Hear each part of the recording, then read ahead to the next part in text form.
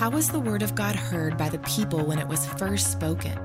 The time, the place, the political landscape, the struggles. And how does the Word of God apply to this time, this place, this political landscape, our struggles? This is Michael Leasley in Context. Understand God's Word and apply it to your life. In Context. Welcome back to Michael Leasley in Context. We are in the midst of a little series called Benchmarks, where Michael is teaching on certain benchmark passages in his life. And last week, Michael started a sermon series on the Holy Spirit. So last week, Benchmark 4 was the first sermon on the Holy Spirit. This week will be the second, and next week will be the third. And that will conclude our Benchmark series. But until then, let's jump into Michael teaching on the Holy Spirit.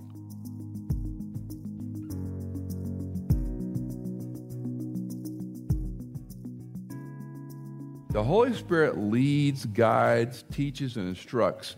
My argument to you is going to be, it better have the authority of the Word of God behind it, not just your or my experience. That's the principle. You may disagree with me. That's fine. This is where I'm coming from, because I'm going to trust and lean on the text, not experience. I'm going to trust and lean on what God said, not how I feel about it.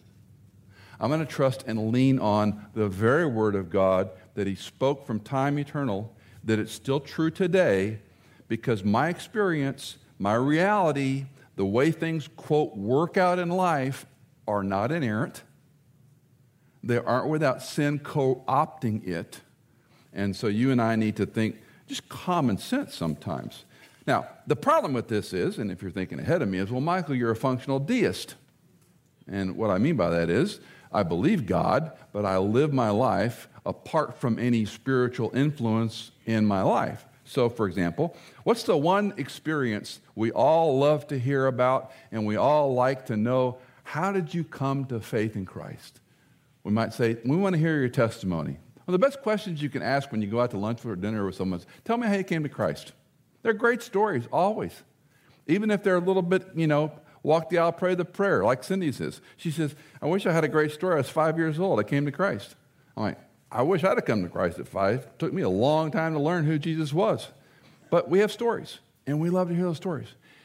Oftentimes there's an experience. Something bad happened, or they were in college and they were lonely, or their heart was broken, or their mom died, and there was some experience that pulled them, who is God, and someone happened to be there to explain the gospel to them. Are those not experiences? Sure. I'm happy to hear those stories. I love to hear stories how you came to Christ. Now, Michael, if you carry this out, then why don't you like to hear stories about how the Holy Spirit leads, guides, teaches, and instructs me? That's a really good question. That's a very important question. And if I say I don't care, I'm a functional deist. It's okay for you to have an experience when you came to Jesus, no more. You see the flaw in my thinking here? So to sort of preempt that, what I'm saying is our experiences must be measured and weighted by what? And I would add wisdom. Because Scripture talks in great depth about seeking wisdom. There's a little book called Proverbs that's essentially about the way of wisdom or the way of wickedness. That's what the book is about. And you're to seek wisdom. And the beautiful part about being a Christian is that wisdom can come from the authority of Scripture, not my experience. Well, let's dig into this a little bit. Last weekend, I talked 2 weeks ago about the work of the Holy Spirit. And we talked about He teaches, He testifies, He guides, He leads, He convicts, He regenerates, He intercedes, and on occasion He commands things. We also talked about His personality and how it's important to understand the Trinitarian doctrine that the Holy Spirit isn't some also-ran part of God. That's modalism. Modalism would be the illustration of an egg or water. Water can be frozen, it can be solid, a liquid, it can be a vapor, steam. That's called modalism. That's a bad way to explain the Trinity. So the way we want to explain the Trinity is the way the Scripture gives it to us, and He's talked about as a person who can be grieved. He's a person who can be blasphemed against. He's a person who can be lied to. And that, again, was 2 weeks ago. We went in some depth to talk about both his work and his personality. Today, I want to talk about two broad stroke things. Number one, how he's described. Let's talk about this to begin with. How is he described? And again, I want to reference, if you weren't here a couple weeks ago, these are just what I call single volume theologies. There are all kinds of them. We put them on the slides a couple of weeks ago, probably 5 or 6 of them. This is by Paul Enns, happens to be the one Moody published, the Moody Handbook of Theology. This one is by Charles Ryrie, called Basic Theology. Super easy to read, super easy to wrap your arms around. Of course, some of you are Wayne Grudem fans. Grudem's is that big, and people aren't going to get through it. Very few are. It's a great text. It's just a lot for most people, his systematic theology. Floyd Brackman's L. Wells book, some lean Reformed, all kinds of nuances. But these, essentially, you grew up with the World Book Encyclopedia? How many of you are old enough to have a Collier's set of encyclopedias? Only a few of us. My dad had a Collier's set of encyclopedia. Each one of them weighed like 37 pounds. And the font was like a 4-point font. And it went on in Latin and German and French in the body of the encyclopedia. And my father, whenever he'd ask a question in my home, this is easily growing up, I'd say, Dad, maybe it was biology or something. What's photosynthesis? Get the encyclopedia. That was like being sent to the principal's office. Oh, gosh. And the Colliers were on this bookcase he had. And you know the one that he wanted me to bring back? Not the one with photosynthesis, P. What book did he want me to bring? The last one, which was the index. You ever opened an index to a Collier encyclopedia? Just put a gun to your head. It's easier. I mean, it just goes on for days and days. And you go back and you say, 1 volume. I need 1 volume. And the Holy Spirit is a great illustration of why these single handbooks of theology are so helpful. How are you going to explain the baptism of the Holy Spirit? How are you going to explain the indwelling? How are you going to integrate what tongues is and is not? How are you going to understand the sign, gifts, and wonders, and are they real today or are they not? You're not going to do that based on Bible study alone. You need an encyclopedia to guide you to those passages and help you understand in context what's going on. Okay? So you ought to have a real Bible to take notes in. You ought to have a single volume handbook of theology. And much of what I'm sharing you is not original study. It comes from an amalgamation of these authors that have gone before. Let's start off first with the first description of the Holy Spirit is he's one who clothes, C-L-O-T-H-E-S, clothes with power. This is from Luke chapter 24, verse 49. Luke 24, 49. This is the end of the Emmaus Road. It's the end of the Gospel of Luke. He's with his 11 closest friends. Remember, he's dead, buried, resurrected, and he's showing up kind of interestingly. He walks through walls. He has a charcoal dinner going. On the road to Emmaus, he freaks out these 2 disciples. Well, this is after all that. At the end of the Gospel of Luke, Luke 24:49, we read, Behold, Christ speaking to the 11, I'm sending forth the promise of my Father upon you, but you are to stay in the city until you are clothed with power. There it is, Luke 24:49, clothed with power from on high. His instruction was the Holy Spirit of promise was going to come to them. In this instruction, he's telling them, you're going to be clothed with power. Think about putting on, police officers today, most of them wear vests. And they get up in the morning, and they wear certain undergarments that help with sweat and cooling and perspiration and so forth and comfort, and they got to be big enough, and depending on their duty, they're smart to wear a Kevlar vest of some kind. And then they have to put their uniform on top of it. Then they have a belt, and that belt helps hold weight because you're distributing a gun, a flashlight, probably mace, handcuffs, some ammo. So you need to be clothed to go out to do your job. Make sense? So Christ is saying, you need to wait because my Father is going to clothe you, interestingly, with power. Most of you know Acts 1:8. If not, it's a key verse you should know very well. Acts 1:8. Jesus telling them, you will receive power power when the Holy Spirit has come upon you, and you shall be my witnesses in both Jerusalem and Judea and Samaria and to the remotest part of the earth. This promise of Acts 1:8 was, after I'm dead, you're going to have to wait 49 days to Pentecost, and that's what we're going to read about in Acts chapter 2, the beginning of the church. They're to wait in Jerusalem to be clothed with this power that he's going to send to them. So John 14, 15, 16, 18, that is the so-called upper room discourse, the high priestly prayer. And Jesus says, I got to go to send a helper to you. Now, hear me carefully on this, because you can't be better than Christ. You can't be better than any of the Godhead. But what Jesus is kind of saying is, I need to go because I'm going to send you a better helper. The better helper isn't like higher rank or superlative. He's going to indwell you permanently. Where I'm around you, and I can be here, and I can do things, and I can teach you and be with you, this one's going to live in you, and he's the Spirit of Christ. So it's better for me to ascend to the Father so I can dispatch the Holy Spirit. Is that just some kind of crazy made-up thing? No, it's called the New Covenant. And the New Covenant fulfilled the entire corpus of the Old Testament, what it could not accomplish apart from the Spirit's indwelling. And there's going to be a new covenant I'm going to make with you, not like the old ones which your fathers couldn't keep. I'm going to give you a new one, and part of that new covenant is the indwelling of the Holy Spirit. So Jesus is teaching them at the end of Luke, you're going to be clothed with power from on high.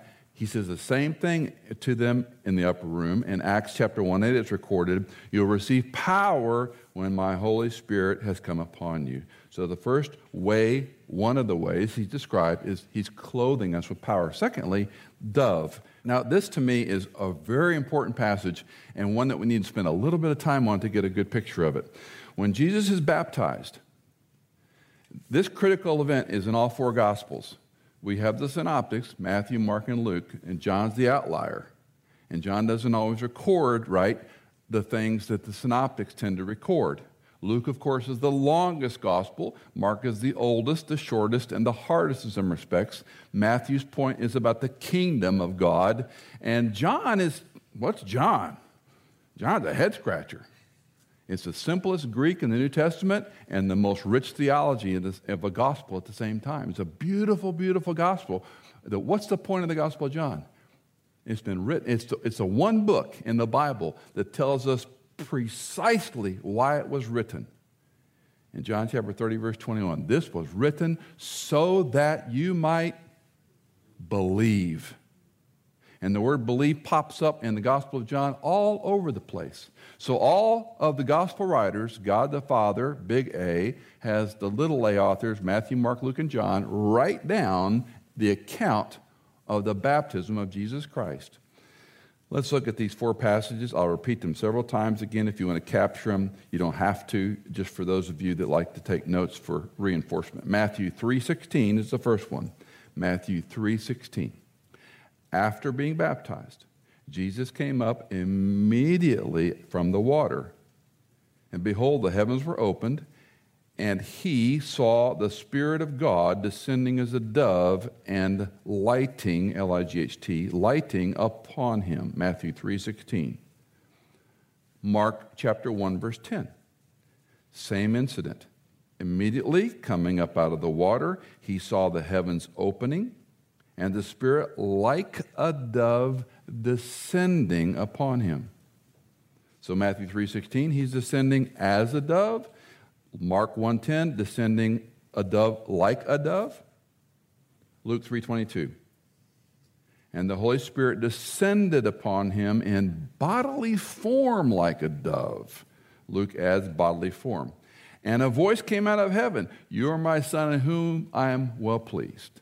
And then finally, John's record, John 1:32. So we have Matthew 3:16, Mark 1:10, Luke 3:22, and finally, John 1:32. John testified, saying, I have seen the Spirit descending as a dove out of heaven, and he remained upon him. So we have four eyewitness accounts. Matthew's a little different story, but four accounts of what they saw. All of them record this in the storyline. Sidebar. John's baptism is different than the New Testament. You know this probably, just as a review. John's baptizing for repentance because the kingdom of God is at hand. And he's the forerunner. And he's the one that goes out, and he's out in the wilderness a little bit south of the city of Jerusalem. And he says, he's coming. Messiah's coming. We would say it in our vernacular, get your act together because Jesus is coming back.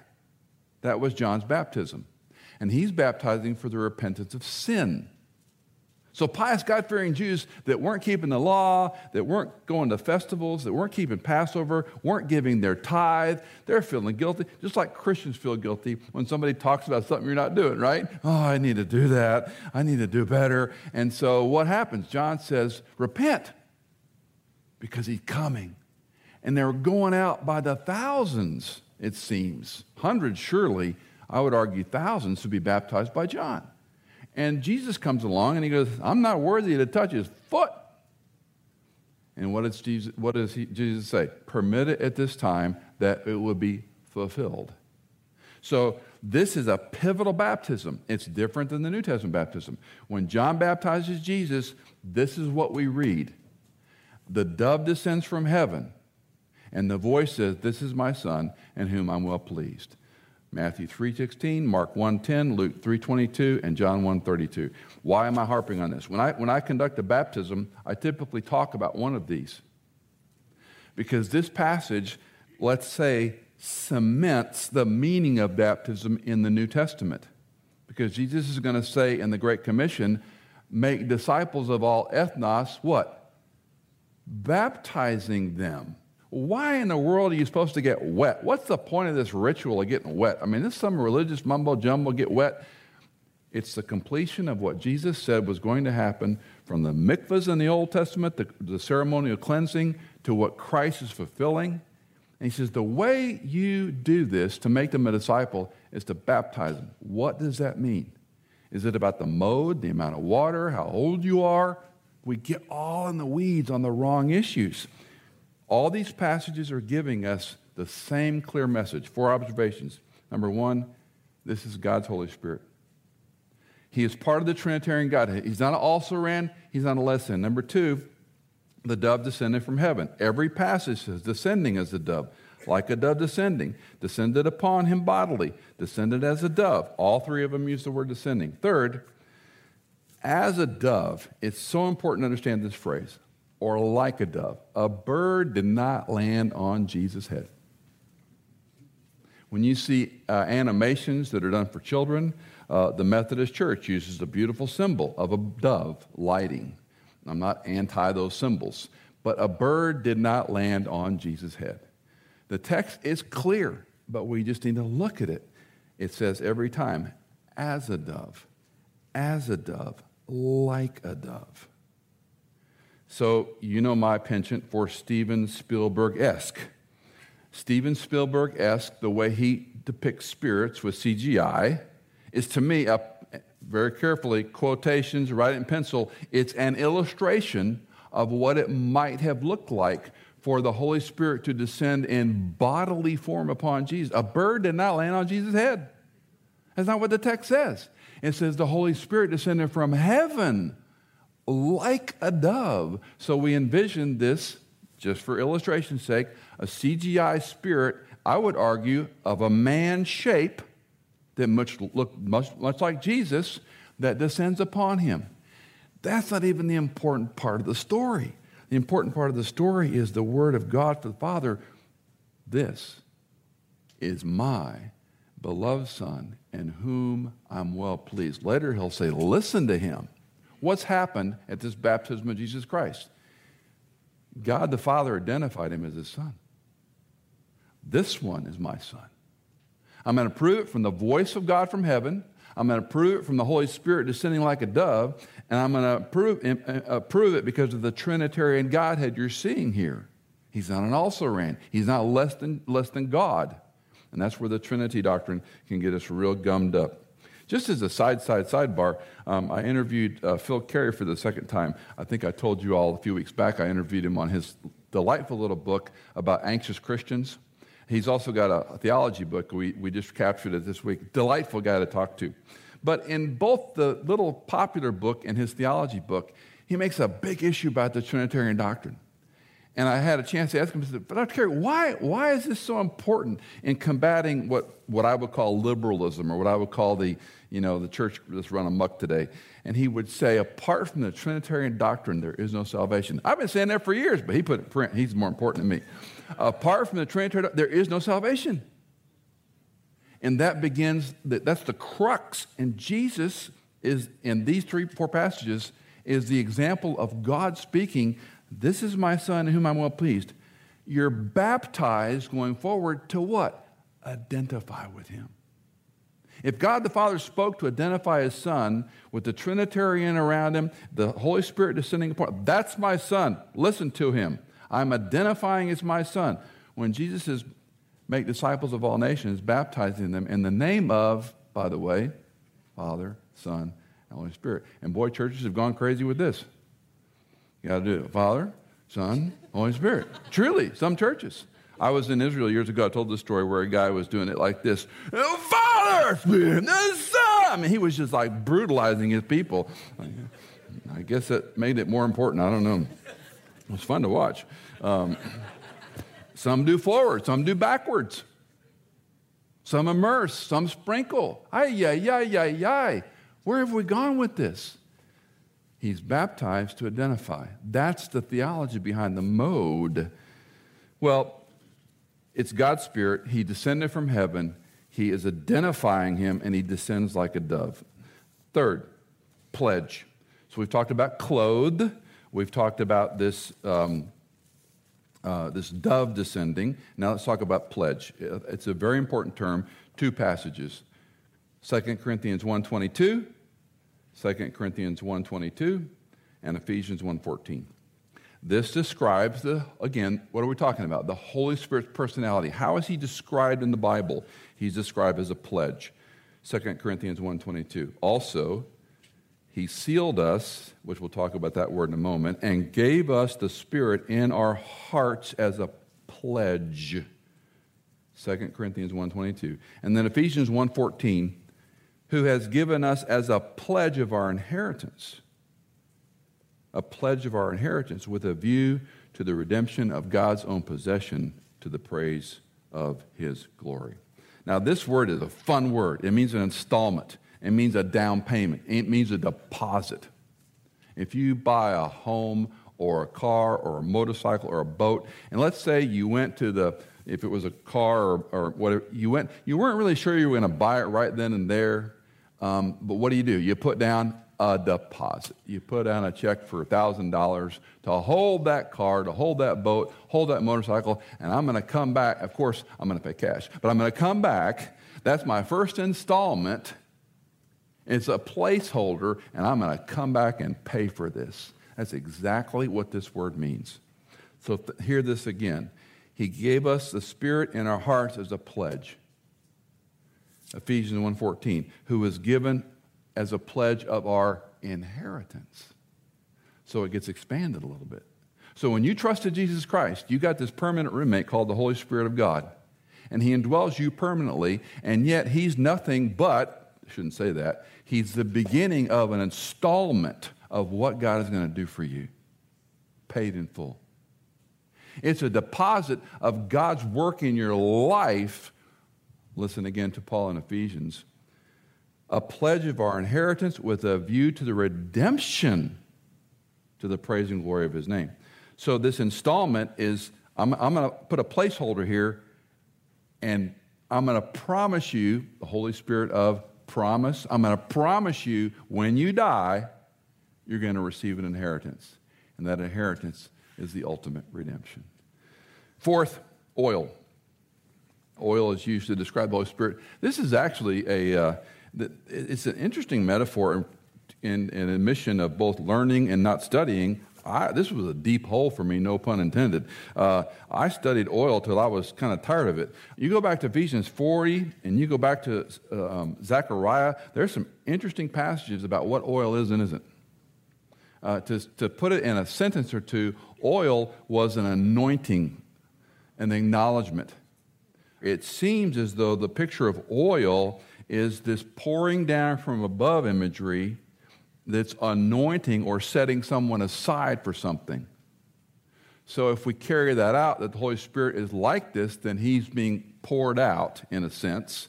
And that again would tie back to the new covenant. I must press on. 5 is seal, the word seal. This is one that's heavy laden. A couple of passages back to Ephesians 1:13, as I promised. You in him also, after listening, Ephesians 1:13, to the message of truth, the gospel of your salvation, having believed, you were sealed in him with the Holy Spirit of promise.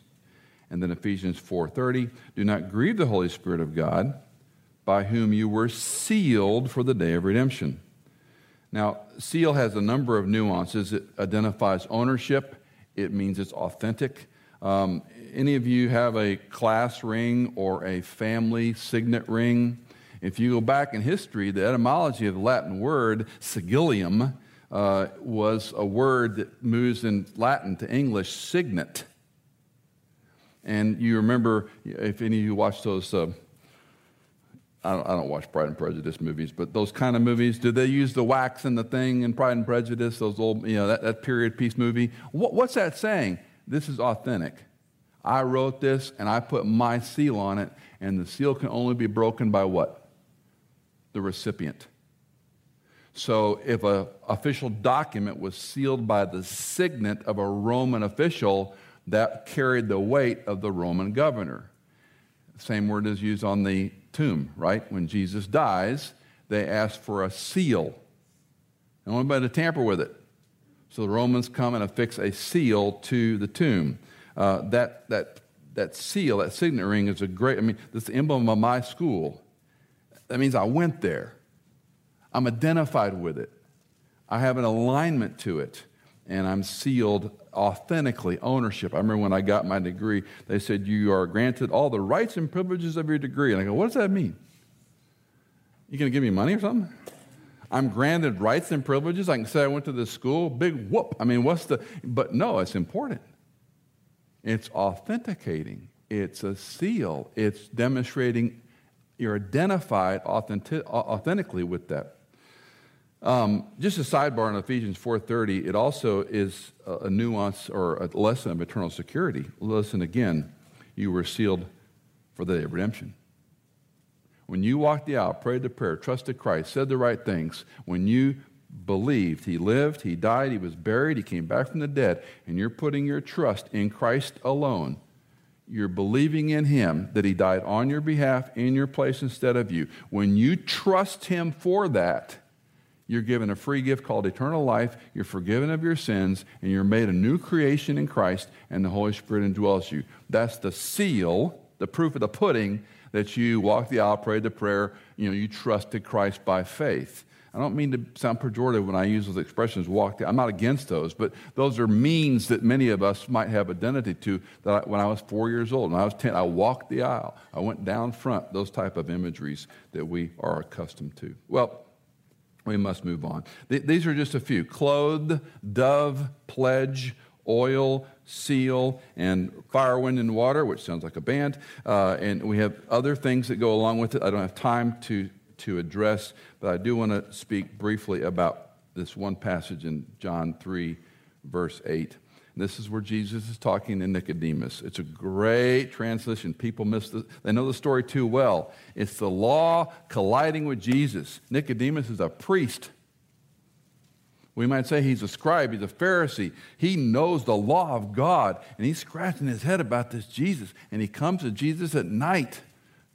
There's been children's books and songs about Nicodemus at night. But he comes in chapter 3, verse 8. Jesus says, the wind blows where it wishes. You hear the sound of it, but you don't know where it comes from and where it's going.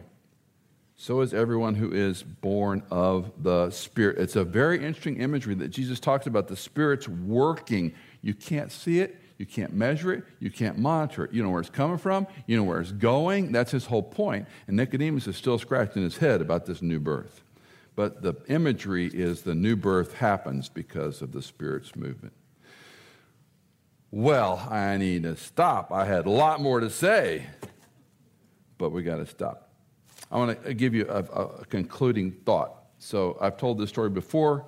Repetition is important in learning. When Cindy and I got married, I got engaged, I had a friend who was a gemologist. How many of you heard me tell this story? Oh, I feel better already. And so my gemologist said, listen, I'll get you a diamond for a lot less than you'll pay for it at the jewelry store. What's not to like? So I met him in the student center, and he pulled out a bag of diamonds, and he put them on a black cloth, like rock candy. He dumped them out, and he had an 8-powered loop, that little monocular thing, and he was looking at them, and he ticked these over, and he pulled out about 4 or 5, and he said, okay, look at these. And what am I looking at? And, well, this one's clear, completely clear. This one's got a pretty good-sized crack in it. By the way, you can only use a certain power. I think it's 8 or 10 for a gemologist. You can't use a more powerful magnifier because every diamond's full of flaws. Every diamond's got issues because there is a mineral. So he's 8 power. And so he holds them up and he goes, this one has a lot of color. This one has too many cuts. Cut, clarity, character, whatever they are. There's the C's or K's, the cut, the carat, the clarity, the color, I don't know. I forgot all that. But anyway, so we're looking at these diamonds, and he goes, I like these 3 or 4. I'm like, okay, how much are they? Well, this one is, $1,275. This one's $3,600. Go, Tommy, where's the price tag? How can you just randomly say that diamond's worth $3,600? And he says, I'm a gemologist. What's he saying? I know diamonds. This is my world. You see, in a passage that's rarely ever taught is in 1 Corinthians chapter 2, verses 10 and following, and you can look at it on your own. But Paul talks about he who is spiritual appraises all things, but he who is not spiritual cannot appraise them because he is spiritually appraised. What this circuitous language is saying is, you have to be able to understand what you're looking at through a loupe to know what that diamond's worth. You need lots of training in gemology. You need to be certified as a gemologist, as a diamond appraiser, before you can ascribe a value to it. You need to understand the Holy Spirit in your life is the one who gives you the value of Scripture. When you read this, one of the most important ministries of the Spirit of God is, you read it and it stops you and you go, oh my word. Or you go, I'm convicted. Or you go, that gives me joy. Or if you're like me, you go, this is driving me crazy right now. What does this mean? But the Holy Spirit is the one who enables you to ascribe value to the passage. Does that make sense? To me, this is the one issue. The Holy Spirit is so overlooked and maligned and neglected. Forget the experiential theology, what the Holy Spirit told you or led you or guided you. Set that aside because the Bible is not clear on those issues. The Bible is very clear that the Spirit indwells the believer and gives you and me the ability to appraise things of value. So when I read something that's not the Bible, I can sift through it. That's wisdom, that's God's Word, and that's God's Spirit. And the illustration I've used many times, you read a book by a person that doesn't believe anything about God, but writes a really good book. They don't believe any of it.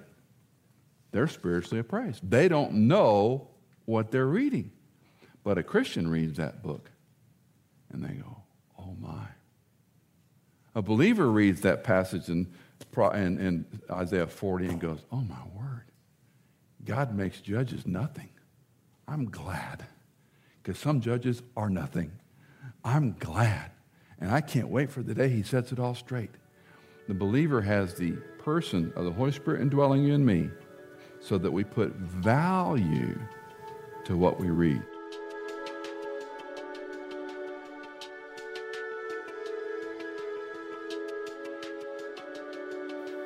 Michael Easley in Context is fully funded by our listeners. If you are a regular listener, would you consider giving a one-time or perhaps monthly donation to support our ministry? You can give at michaelincontext.com. In Context is edited, mixed, and mastered by Tim Hull, produced by Hannah Seymour, and music composed by Chad Cates and Tycho.